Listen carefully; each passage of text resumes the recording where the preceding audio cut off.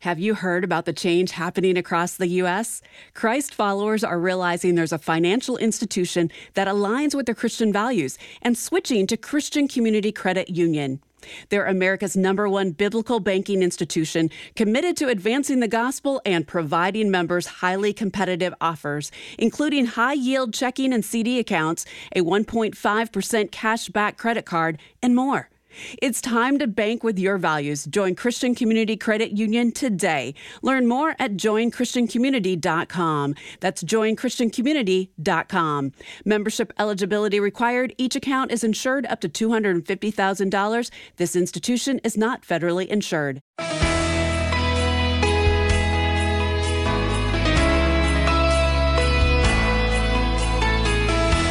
And there were in the same country shepherds abiding in the field, keeping watch over their flock by night. And lo, the angel of the Lord came upon them, and the glory of the Lord shone round about them, and they were sore afraid.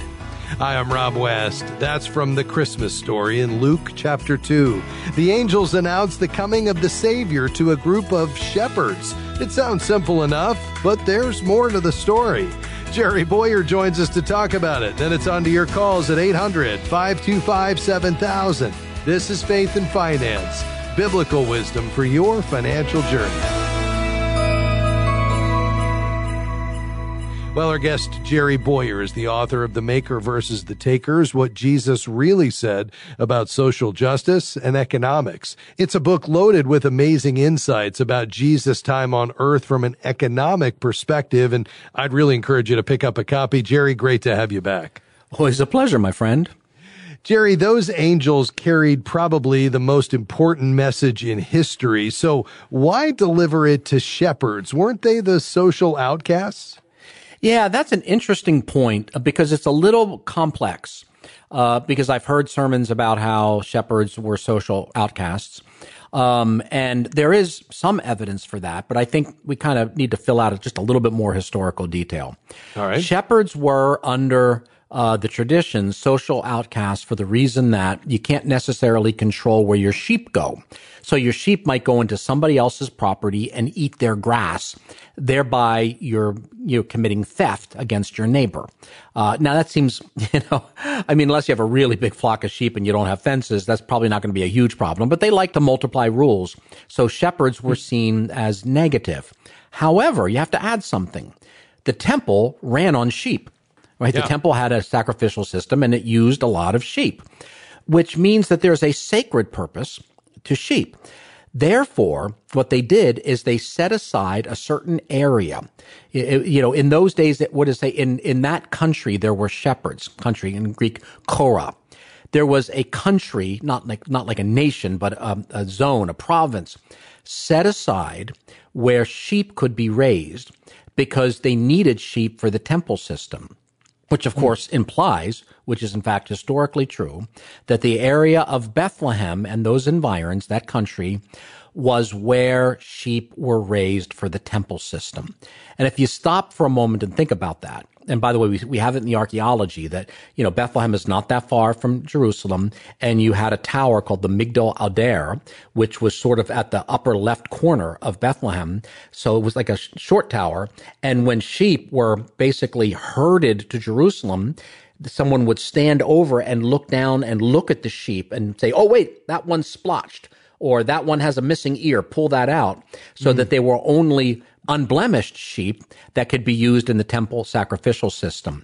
In other words, Jesus, the Lamb of God, was born in the city where lambs of God for the temple were bred, which I think is an extremely powerful foreshadowing, even there in the gospel story, of Jesus' ultimate purpose and death.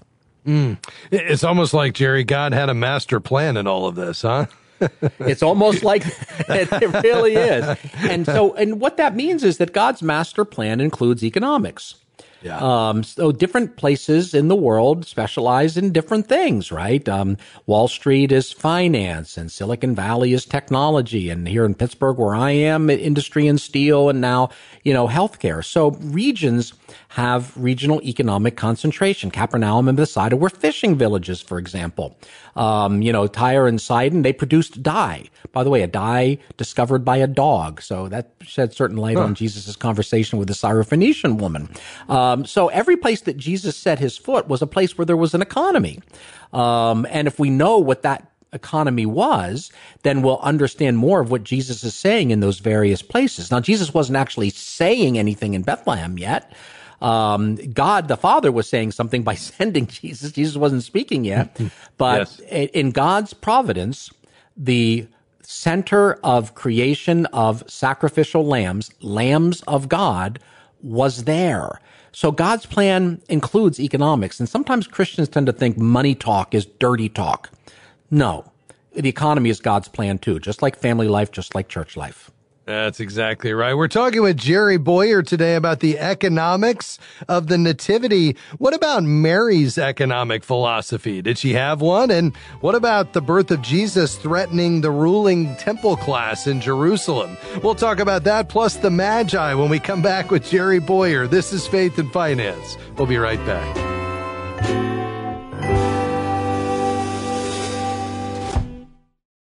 Every day, FaithFi is working to meet people right where they are.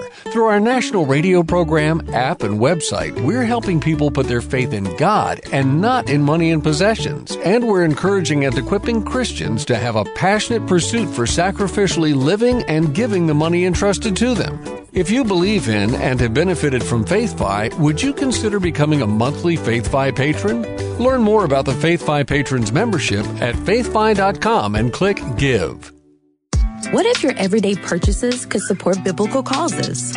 With the all-new Cash Rewards Visa card from Christian Community Credit Union, a portion of every purchase goes to ministries that spread the gospel, combat human trafficking, and protect vulnerable children. Plus, earn unlimited 1.5% cash back. Visit joinchristiancommunity.com. Membership eligibility required. Each account is insured up to $250,000. This institution is not federally insured. It's great to have you with us today on Faith and Finance. I'm sure you're going to read Luke chapter 2 at some point during this Christmas season as you think about and reflect on the Christmas story, the birth of Christ. Well, what about the fact that there's an economic backdrop to everything we read in Scripture? And could that, in fact, enlighten what God is telling us through the Scriptures? Well, we're talking about that today with Jerry Bowyer, our resident economist.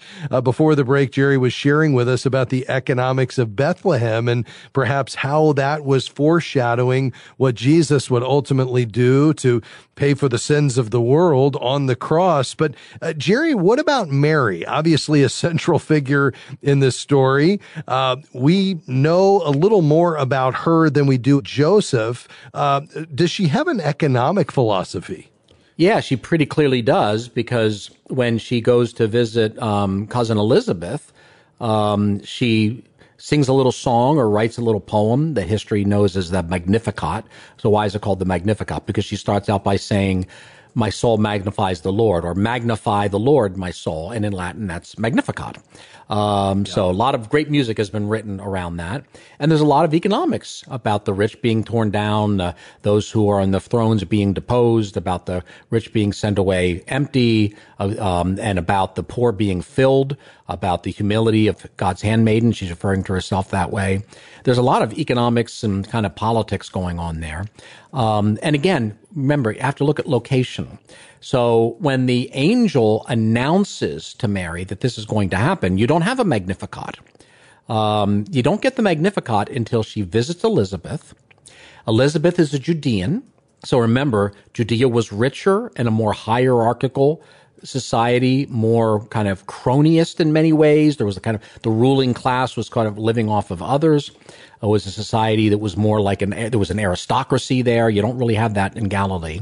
I mean, look at how Mary and Joseph, they're living in a humble village, and she's a descendant of David. So you didn't have a functioning aristocracy, but you did down in the South. And Elizabeth was of such high status that her husband was able to offer sacrifices, or I should say incense, although incense is a kind of sacrifice, in the temple, because that's when it's announced that John will be conceived. So their higher status, their higher socioeconomic status. So there's a reversal. Mary goes to the hill country of Judea, and the first thing Elizabeth does is subordinate herself to Mary. And so does John in her womb, subordinates himself to Jesus. He leaps for joy, and Elizabeth marvels that the mother of our Lord would come to me.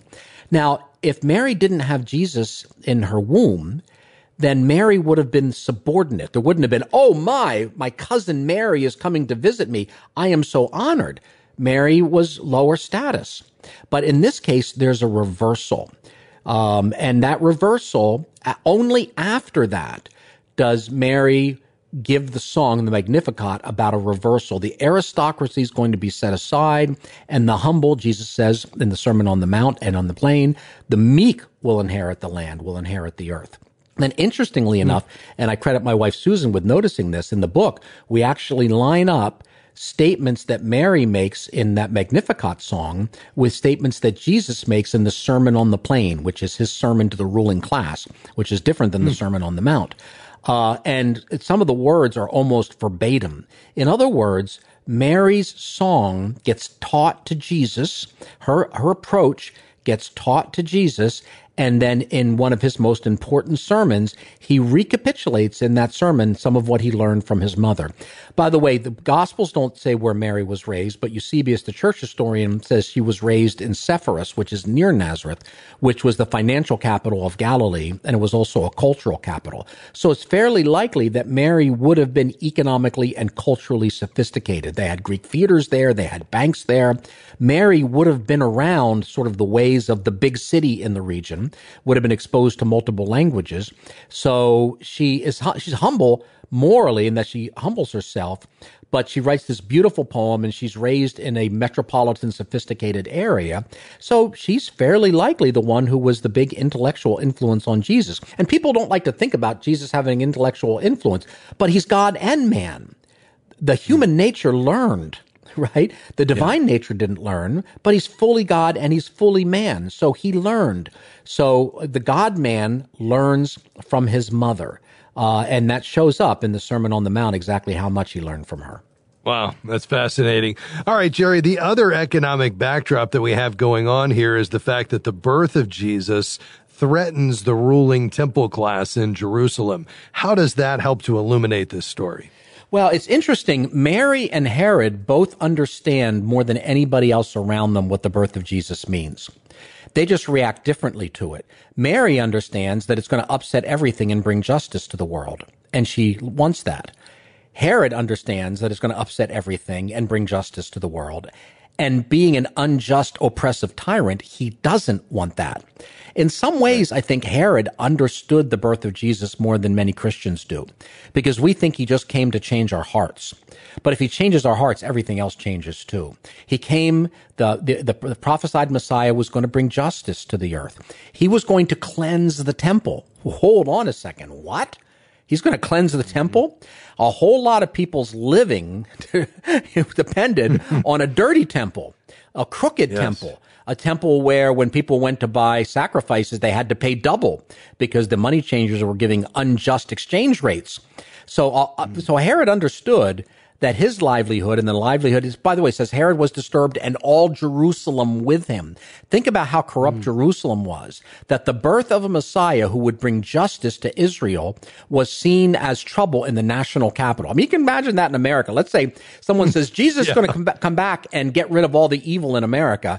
And everyone in Washington, D.C. is really worried. We all should be worried, but they were especially worried. They understood the Messiah was going to cleanse the temple. He was going to set things right. He was going to treat the poor equally. And that would have ruined their lives. It would have ruined their livelihoods in particular. By the way, that's why later in the Gospels, it wasn't until Jesus told a very explicitly economic parable that Luke says that they discerned that he was talking about them, and then they set out to destroy him. When Jesus confronted the money changers, he was confronting the evil of the temple and starting in motion the cleansing of the temple, which actually eventually ended up to the destruction of the temple and the destruction of all Jerusalem in 70 AD. So the people who worshiped power, in some sense, got the power implications of Jesus' message better than we do. Wow. Jerry, quickly, we've got just a minute left. Of course, in Matthew chapter 2, the Magi come to worship the baby Jesus and give him very expensive gifts. What was timely about that? Well, I think what's timely about that is the gifts match the gifts that are described in Torah for the temple. And basically, by giving him things that you would bring to the temple, basically that starts the theme in the Gospels, which is throughout, that the temple is completely corrupt and that Jesus is the other temple. So throughout the Gospels, you have a competition between two temples. One temple devours widows' houses, Jesus says. The other temple feeds widows and raises them up from sick beds and feeds them out of himself. So basically, the gospel is in some sense a conflict between two kingdoms, two temples, and two economic models. One is taker, and the other is maker. Maybe that would be a good title for a book. I think so. In fact, Jerry's the author of The Maker versus the Takers, what Jesus really said about social justice and economics. Pick it up. You'll see this conversation Great stocking and stuffer. much more. Yes, it is. Absolutely. Jerry, thanks for stopping by, buddy. Thank you. Merry Christmas. All right. Merry Christmas. We'll be right back with your questions. 800-525-7000. That's 800-525-7000. I'm Rob West, and we'll be right back. Stick around. Because of my past health history, finding affordable health care was nearly impossible. But then I found CHM, where costs are not adjusted based on medical history. Christian Healthcare Ministries even provides the freedom to choose my own providers. And the best part? CHM members pray for me. Too good to be true? It's not. I'm a proud member of Christian Healthcare Ministries, and if you think it could be right for you, learn more at chministries.org/faithfi. Are you struggling to fit your faith into your practice as a Christian financial advisor? The Certified Kingdom Advisor designation teaches you a step-by-step process to confidently deliver advice that aligns with Christian values. Discover the skills you need to help your clients make a kingdom impact. Get started today by enrolling in the CKA educational program at kingdomadvisors.com/getcertified. That's kingdomadvisors.com/getcertified. You're listening to Faith and Finance, where we talk about how we handle God's resources. And as you know, we live in a world that often feels unstable with economic and political uncertainty. FaithFi exists to replace the financial lies of the world with the truth of the gospel. So would you consider partnering with us? Help us share this incredible news. Send your year-end gift to faithfi.com, and thanks in advance. Now, let's talk to Anna in New York. Go right ahead. Hi. All right. Sorry, I was having another call coming in. Oh, no problem. So I just had a quick question. So I had about a year and a half ago had bought a 2014 Buick Encore car, and I have been paying about $450 a month on this car. And at the end of paying off this car, it's going to be about $25,000. So currently, I am not making enough money to be able to keep up with that payment, and I still owe another $20,000 on it. What do you think? What can I do, or what are my options to be able to either get into a cheaper car or to pay this car off? Yeah, no, I certainly understand that. And let me ask you a couple of questions. You said you've got a payment of $450 a month. You still owe $20,000 on it. What do you think it's worth, Anna? So last time I took it to get it appraised, which was back in June, they were telling me between like $12,000 and $13,000. Wow. Okay. Now, when you say took it to get appraised, did you take it somewhere to sell it, like CarMax or something like that? No, I took it back to the dealership that I had previously bought it from. Okay. Yeah, I mean, I'd probably go look at Edmunds.com, Edmunds, Edmunds.com, or Kelley Blue Book, KBB.com. Look at the private sale value. So if you were to sell it outright on your own, you'll want to see what the actual value of the car is. They'll give you that number, and you can tell them what make and model and miles and the condition and all the features, that kind of thing, and you'll get a pretty accurate reading. The reality is used cars are selling, they're still elevated, although we're down 6% from last year. We were up 18% the year before. So used cars are still priced pretty high, but it sounds like you are, even if it's worth 15 and not 12, you're still upside down, and you don't have the 5,000 to come out of pocket if you were to sell it for 15. And so you're going to have a deficient balance there. You're not going to be able to satisfy the note. So what do? Well, typically a dealer would tell you, well, come in, we'll get you in a lesser car that's less expensive, and we'll roll the loan in. That's not going to work in this situation. That's just going to put you deeper in debt. The other option is you can ask for a loan modification, where you'd work with the lender to change the terms of your loan, because it's in their best interest to help you continue to make this payment, so they don't have to sell this car for auction, and they're going to get far less than you owe on it. They know that, and so it's in their best interest to work with you. You could request a deferral, where they agree to defer the auto loan payments that are no longer affordable. That would involve skipping a couple of payments. I'm not excited about that, just because that's, again, just going to put you in a bigger hole. You could refinance it, but that's not going to be helpful here, just because, again, you're upside down. And then, the other option is you sell it privately, and somehow, you get maybe a personal loan or something like that to the bank, and then, find another cheaper way. I mean, maybe you're buying a scooter or something that can, really take your cost of ownership way down and focus on getting this extra 5,000 or 7,000 paid off. The other option is, you just make this a learning opportunity and trim your budget, maybe pick up an extra few hours at work, or pick up a second job so you can keep paying the $450 a month.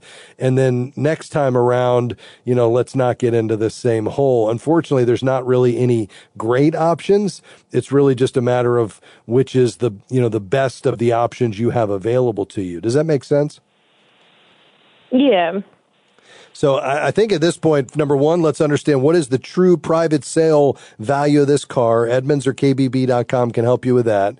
Can you get a loan to make up for the difference? Could you get a personal loan? Or I don't want you to borrow money from friends and family, but, could you get a personal loan from your bank, where you could get out from under this thing, but now you're without transportation. So the best option, even though it's not great, is for you to probably stay in the car you own, continue to pay on it till you at least get the balance down to what it's worth.